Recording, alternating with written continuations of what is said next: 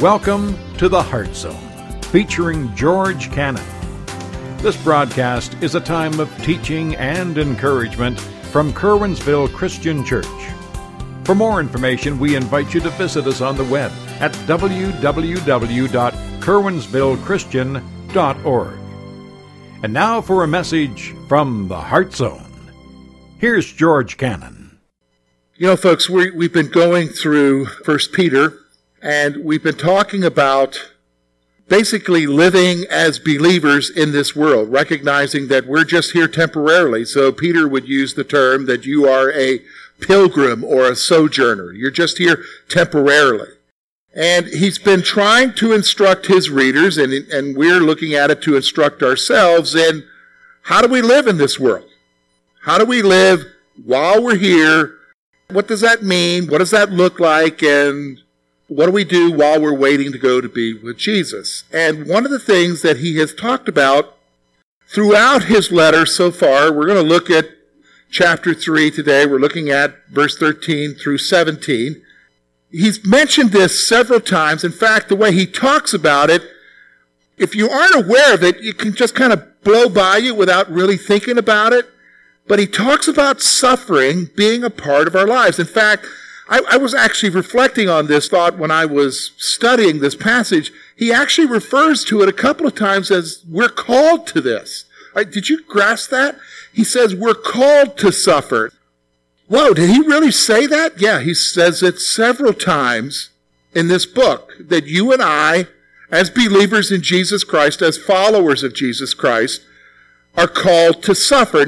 Now, if we would just digest that for a moment, so let's digest it for a moment. Just kind of let that sink in. I'm going to tell you what I'm thinking. I don't like that. Do you like that? No. I don't like the thought of suffering. But then as I was thinking about it a little bit, I've been a believer now over 33 years. And I can remember as a new believer facing the reality of life, and that is everybody suffers. But I can also remember going to church as a young man and remembering preaching, people discussing among themselves, trying to understand why we suffer. So this is back in the 80s. Okay, so we're talking 30-some years ago.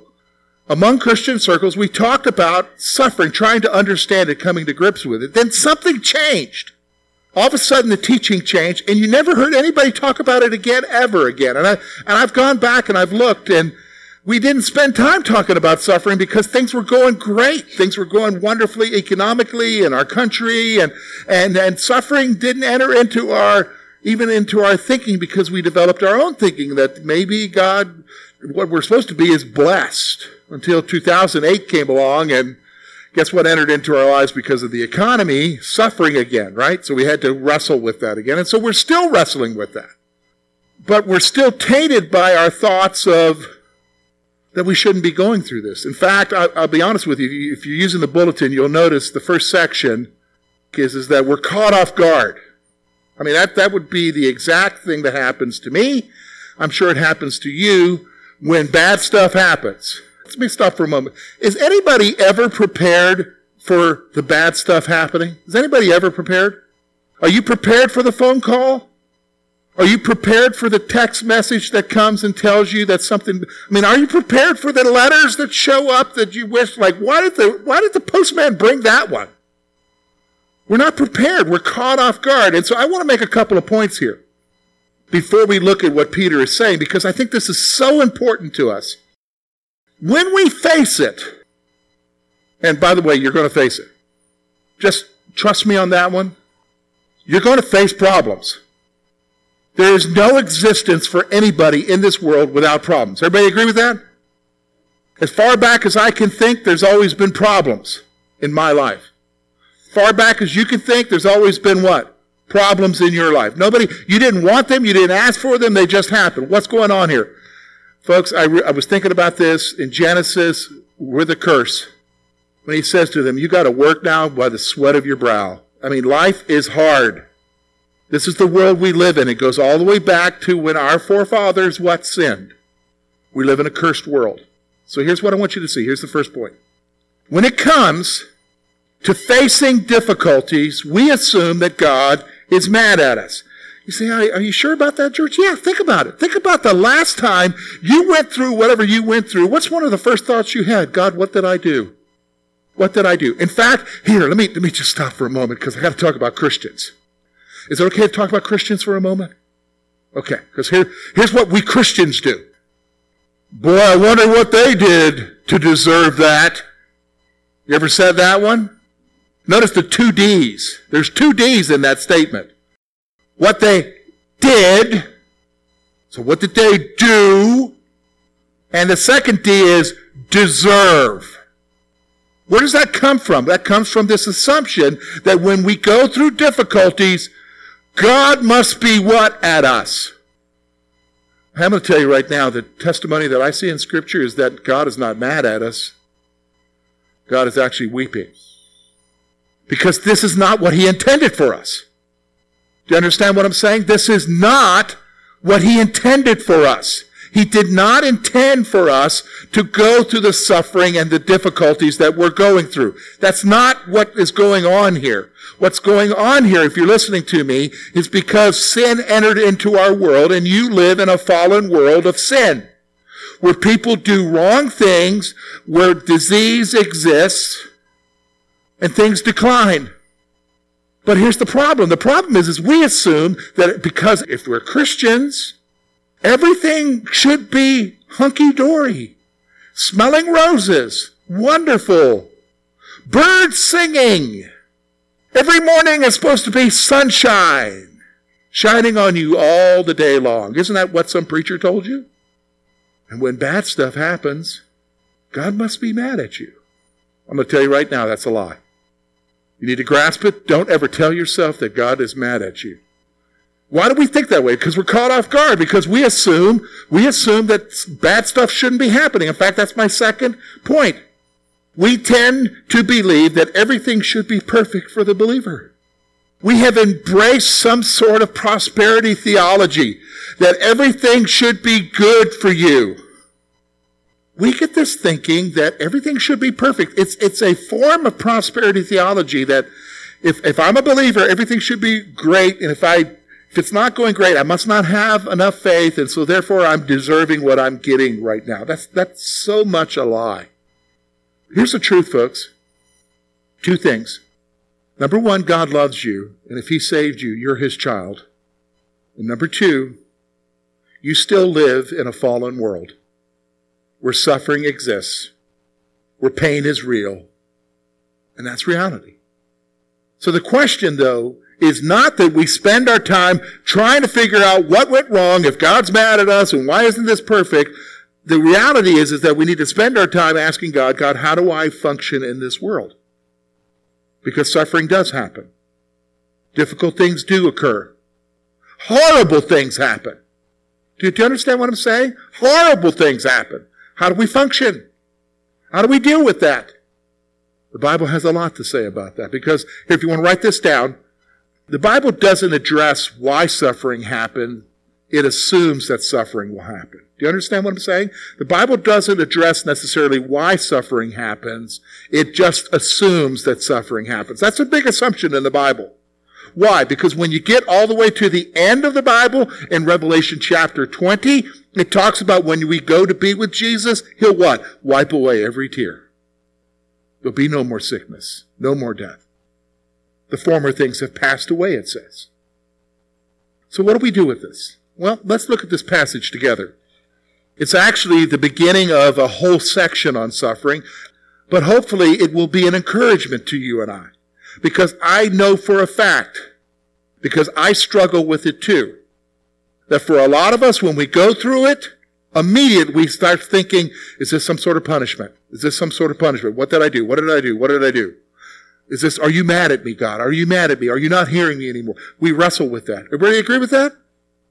I don't know if I should, George. Yeah, let's be honest, right? Look at what he says. We're looking at verses 13 through 17.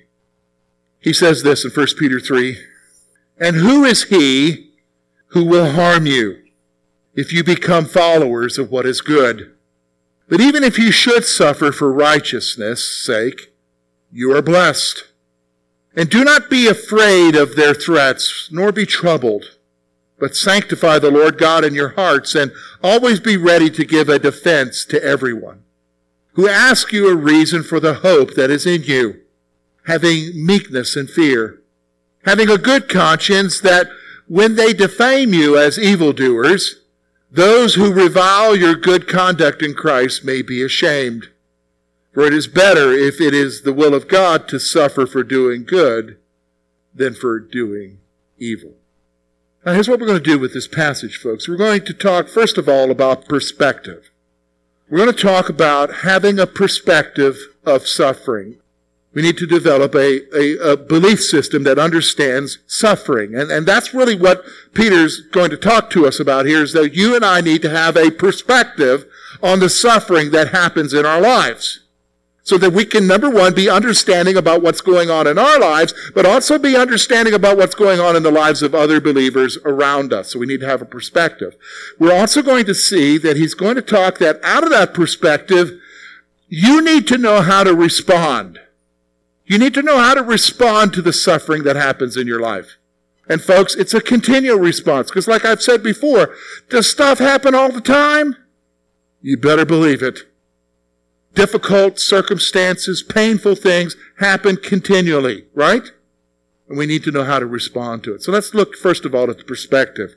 We're going to see it in verse 13 and 14. Here's the first one. He says this in verse 13. He says, "And who is he who will harm you if you become followers of what is good?" Here's a George Cannon paraphrase. Who in the world can harm you if you're a follower of Jesus? Well, I'm going through some difficulties. It's not feeling good right now. But we're talking about ultimately. So here's the point. You'd have to recognize that no one can ultimately harm you. No one can ultimately harm you. Well, they're doing a pretty good job right now. Yeah, but they're not going to win. Why? Because remember, you're only here what, folks? Because you're a pilgrim, a sojourner. You're only here what? Temporarily. There's something so much better, what? Coming. Do you understand what I'm saying? There's something so much better coming. You're only here temporarily. You know what? In fact, let's liken it to this, okay? How many of you love going to the dentist? We don't like going to the dentist. Why? Because it's painful, especially when he gets in there, he's drilling something, doing that root canal. You know what the wonderful thing about that is that you know eventually it's only for the what? Moment or the hour or the day. But then afterwards it's what? It's done, right? It's done. It's only for the moment. See, this is what he's trying to say to you. He's trying to say to you, you need to have the perspective that what you're going through, you need to get a bigger perspective, think beyond the moment, because we only think for the moment, right? We need to think beyond the moment and realize that what we're going through is only for the moment, because nobody can ultimately harm you. Even if they kill you, it's not over, because you're going to be with who, folks? Jesus. So the first thing he tells us about perspective here is you've got to grasp the reality that no one can ultimately harm you. In fact, verse 14 takes it one step further. Here's what you need to grasp. This flies right into the face of that first thing I told you about when we were caught off guard that God's mad at us. Look at what it says, verse 14. But even if you should suffer for righteousness' sake, you are blessed. What? Here it is. In spite of suffering as a believer, you're blessed. In spite of suffering as a believer, you're blessed. In spite of whatever it is that you're going through right now, that you don't know how to get through it, in spite of the pain that's coming from whatever the situation is that you're going through, in spite of what the doctor told you and what the prognosis is, you don't need to worry because you are blessed. What do you mean I'm blessed? I'm going through this difficulty. You don't understand. If I'm blessed, why is my wallet empty and I've got this big, huge bill that I'm going through right now, George? Why am I blessed if they're telling me I've got something that I can't overcome health-wise? What do you mean I'm blessed? You're blessed because you're only here, what? Temporarily. You're blessed because your hope is where? Somewhere else. You're blessed because you have who? Jesus. Do you understand? Jesus, you're blessed. You need to recognize that. So, all right, so let's back up here. So when I'm going through it, and okay, we're going through stuff, right? And we're going to go through stuff. We're going to go through heartache and pain. We're going to go through difficulties and struggles. We're going to have people who respond to us in a negative way because of our faith in Jesus Christ. And we're going to suffer. So when we're in the midst of the suffering and we're in the midst of the difficulty, here's the perspective you've got to keep. Nobody can harm you. Nobody can ultimately harm you. And number two, listen to me, that in spite of all that's going on, you are what, folks? You're blessed. You're blessed because of Jesus. So how do we respond? He's going to tell us 4 things that I think are very interesting. 4 things about how you're to respond to the stuff that happens in your life. So here's the first one. Look with me, verse 15. He says this, "But sanctify the Lord God in your hearts." Here's what you got to do. Number 1, you must set apart Jesus Christ as Lord in your hearts. Now you're saying, whoa, hold on a second, George. Wait a minute, hold on. We're talking about suffering. We're talking about going through difficult circumstances. And the first thing, okay, I got the perspective that nobody can ultimately harm me, and I got the perspective that I'm blessed. Okay, so what in the world is he meaning here? I mean, what's he talking about here? Sanctify the Lord God in your hearts. What's he talking about? Setting apart the Lord. What does that mean? Because I'm going through it right now. What does that mean? All right, let me tell you what it means. Let me, first of all, set it up, and we'll get to the meaning. Okay, here's what I want you to do. I want you to think about the last thing, or maybe it's the thing that you're going through right now. I want you to think about the last thing that was traumatic in your life that you were going through that was really whooping you, that you were struggling with. The last thing that seemed so overwhelming.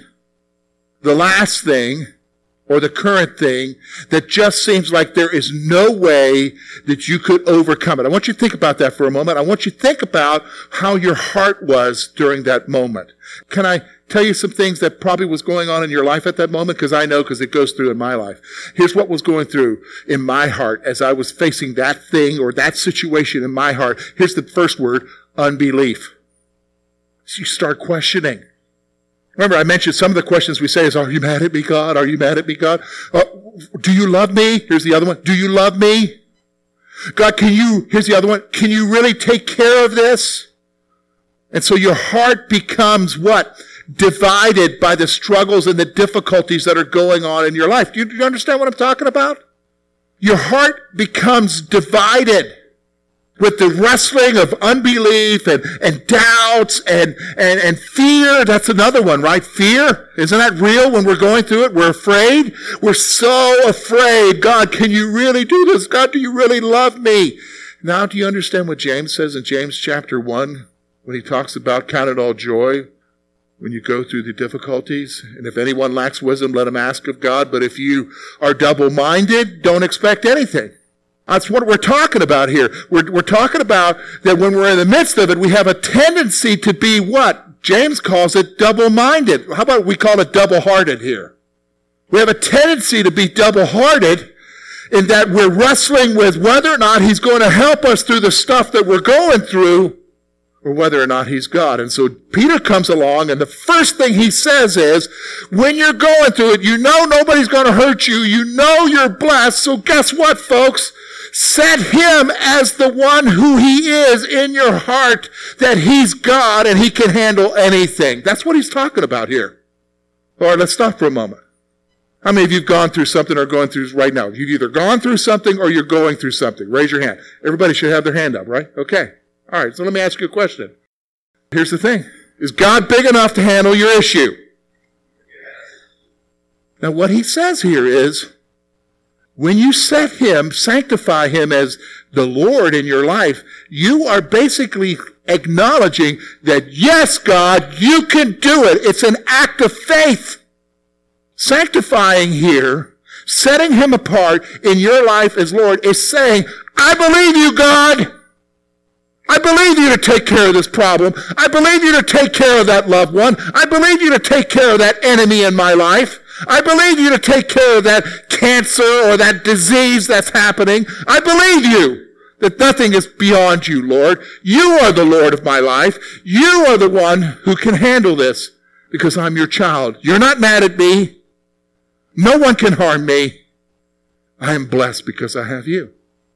That's what he's saying here. Our first response is to set him up as the ultimate authority in our life, in our hearts.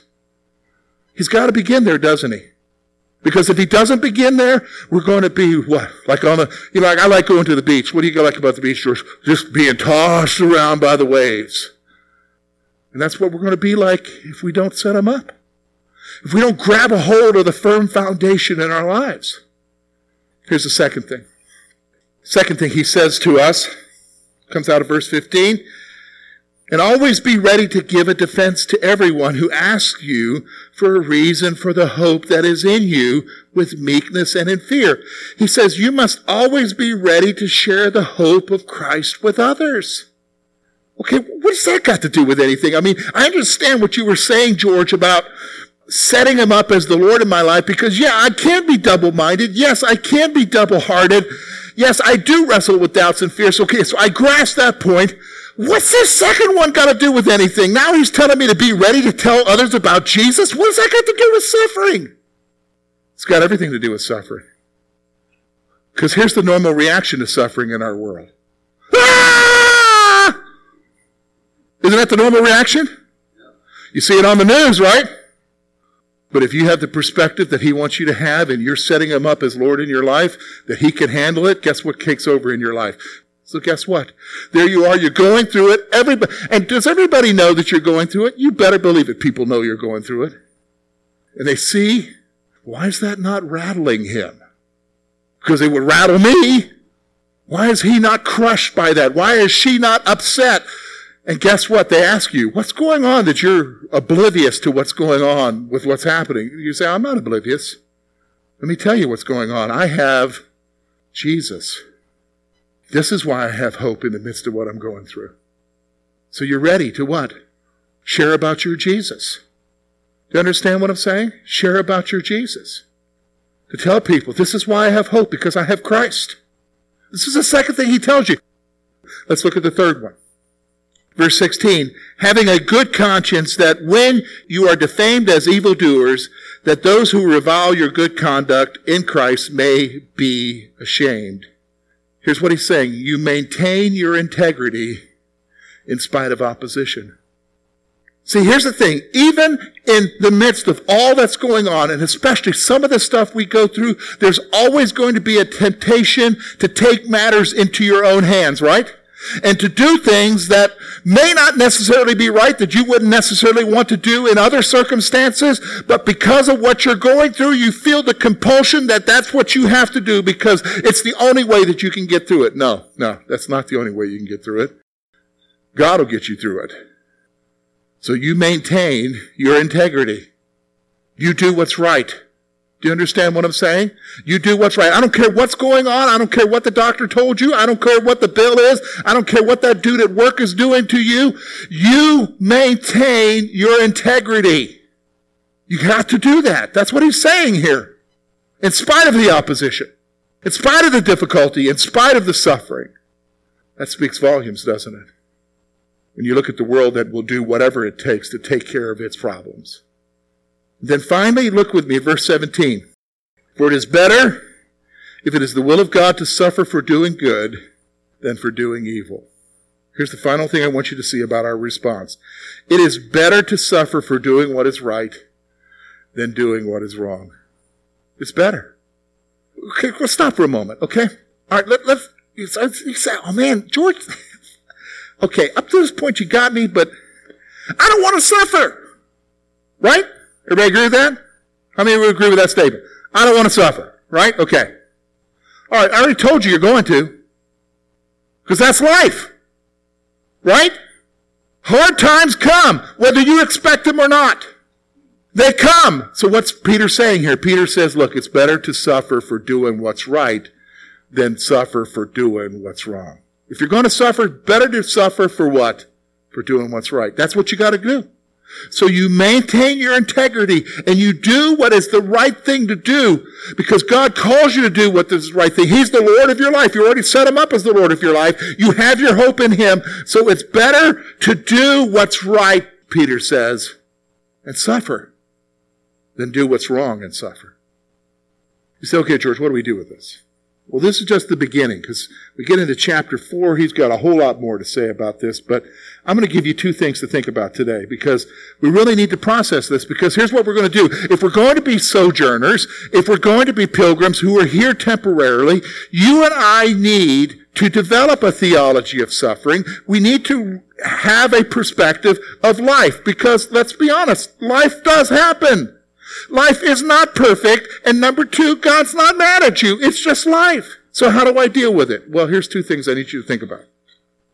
First of all, you have to consider how you're responding to the suffering in your life.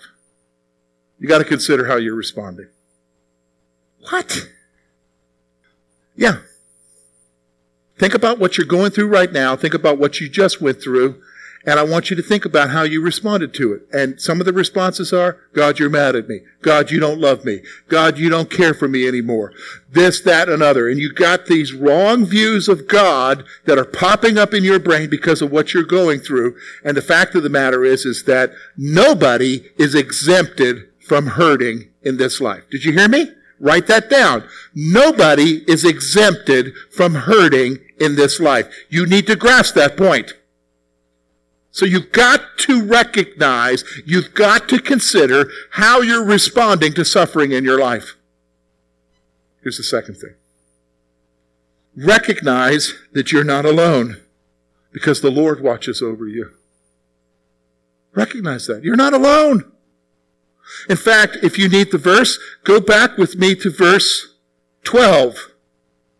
We didn't look at it today. We looked at it last week, but it sets up what we're talking about here in verse 13 through 17.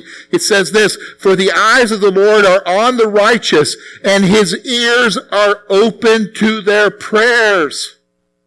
You're not alone.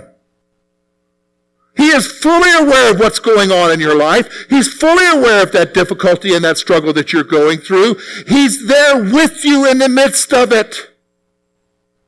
And he gives you grace and wisdom and strength. But your heart needs to be single-focused on who? On Jesus and the hope that you have in him. Not divided, not in a pity party, not wondering if he loves you, but focused on him.